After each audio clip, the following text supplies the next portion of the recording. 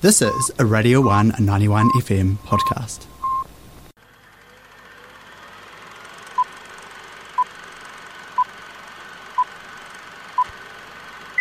Here we are again, Movies with George. Alright, it is that time, 27 minutes to the hour of 10. George Elliott joins us now. G'day. Ata Maria, buddy, how you doing? Good, thank you. Marvellous, welcome back to us, although you were here last week.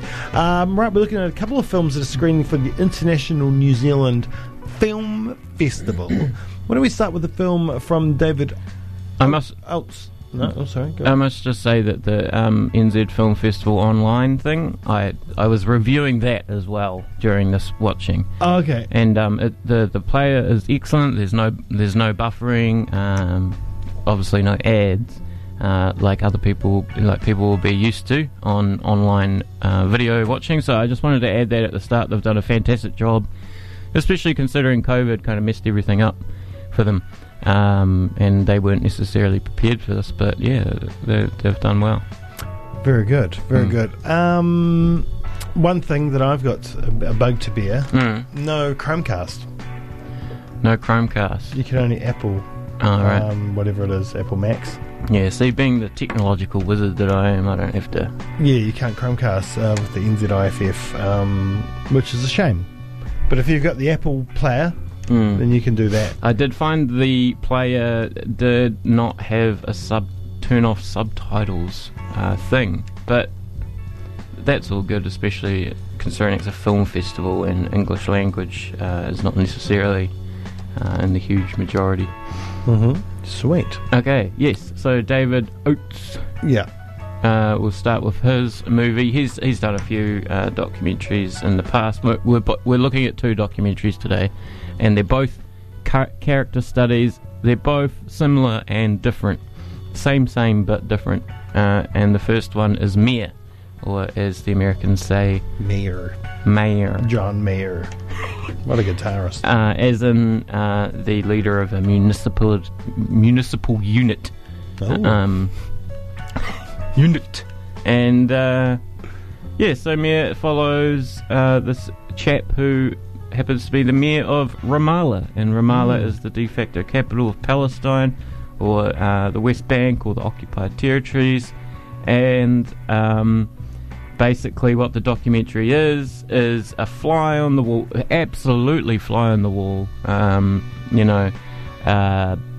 observation of basically his day in, day out working life as the mayor of this capital of a troubled territories, of an occupied territories, and especially important, it was filmed during the announcement that the US would move their embassy from Tel Aviv to Jerusalem, which sparked renewed civil unrest in the territories in Palestine, and so that's really kind of the climactic kind of narrative arc in this documentary.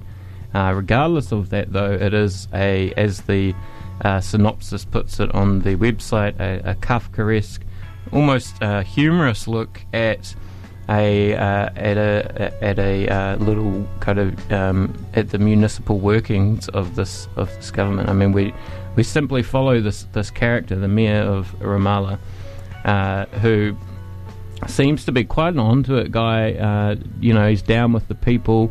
I mean, this as a kind of a side governance in the West Bank in terms of the Palestinian Authority. So the more kind of state level stuff has always had problems of corruption and that sort of thing, and doesn't help that they're occupied by the Israelis or messed with on a daily basis. And you see some of that in this city thing, not the corruption, but rather the effects of Israeli occupation on this chap, trying to run Ramallah as best as he can, trying to rejuvenate it, trying to get the sewers under control, and you just Good luck. Yeah. Well, especially when you can't, when all of the infrastructure, all the water infrastructure outside of the city is controlled by illegal settlers. So, and it's actually this is a very interesting snapshot of Palestinian life. Ramallah is a very interfaith city. We start off during Christmas. You know, they have a Christmas tree with Christians and Muslims celebrating Christmas together. So you get this very nice idea of an idealized Ramallah. But yeah, I mean, we get these snapshots of his day-to-day life, having to like deal with, you know, someone in the old town of Ramallah. They want to like extend a parking lot or something, and then, you know, he talks to them, and he has to go, and they're convinced that he's going to come inside and eat food with them, and, you know, that kind of Arab hospitality. You know, they try and convince him. He's like, okay. So he's a kind of man of the people, but he's very statesmanlike. But yeah, what I was going to say is it's a beautiful snapshot in Palestinian life, and you really get the idea that the occupation and the struggle against Israeli occupation is just totally like intertwined with the everyday. Like, even there's the scene in this documentary where they're at like a picking up rubbish campaign, you know, like a keep New Zealand beautiful kind of thing, and they're going along building up rubbish, and the lady who's like talking about how you shouldn't like litter and that sort of thing works in the Israeli occupation into her little speech on even a simple municipal matter as picking up rubbish.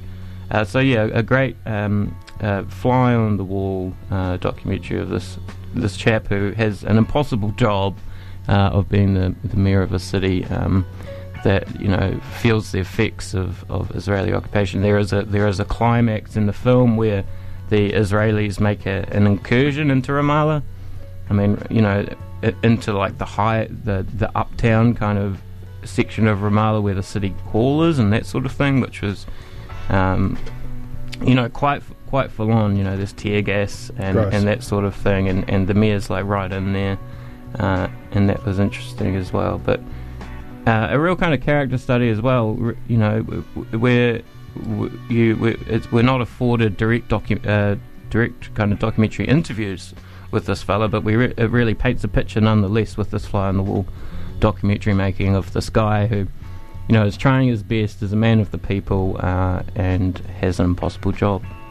All right, another film that you watched, another documentary, King of the Cruise. This one from director Sophie Dross. Yeah, so King of the Cruise is, as I said, same but different. So here we're kind of on the flip side of the character study coin, and we're introduced to a overweight, very overweight baron of Scotland who frequents very luxury cruises. Like, these cruises were full on. They had like hydro slides and, you know, running tracks. You know, those real full on cruises. And again, this is sort of fly on the wall. We are treated to some more direct questioning of this character, but he's a literally and figuratively larger than life, moneyed up old dude who's dying. Basically, I mean, he's having heart troubles and that sort of stuff. We get to see, and again, I must say that just the amazing. Kind of like me, the amazing access that these filmmakers have managed to have, and the cinematographic quality that they somehow pull off in these you know, hard environments, Ramallah, or being a filmmaker on a cruise ship with people around and that sort of thing. I mean, I haven't looked into the behind-the-scenes stuff, but they must have some pretty flash technology, and, you know, they really keep it in, especially on King of the Cruise. You know, you're really treated to observing this cruise, various kind of going on this cruise. You're able to observe people without them knowing the camera is there necessarily, and obviously that has some effects on how your documentary is going to play out. But yeah, like the other movie, this one follows this chap around, basically. Again, not necessarily the boldest of narrative arcs, and some viewers may find something missing in this sort of style of filmmaking. But nonetheless, we get to follow this guy around as he basically like goes up to people and just like he's like, "Where are you from?" "Oh, I'm from Scotland. I'm a baron." And some people get real bored out of their mind with him, and other people fall for his. He's got fabulous stories. He's a compulsive liar. He is a baron of Scotland, but so are hundreds and hundreds of other people. I have the list. Yeah, that looks like hundreds of people. And a baron in Scotland, there are still like land rights and stuff like that, like inherited stuff. But really, I mean, you can pretty much buy it at this point. I'm pretty sure you can buy a baron title. So, in that sense, this guy is a walking ghost of feudal times, really. Wow. Really going. I mean, people to conceive of it, people just call him the king, really. Hence the title. And there's these two old Russian broads that turn up throughout the film.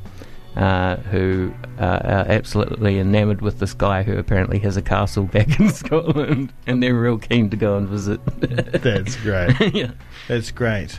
So two really good docos, and it's a really strong. Once again, it's always strong on the documentary front. Is the New Zealand International Film Festival. These two are the perfect like double feature. Yeah.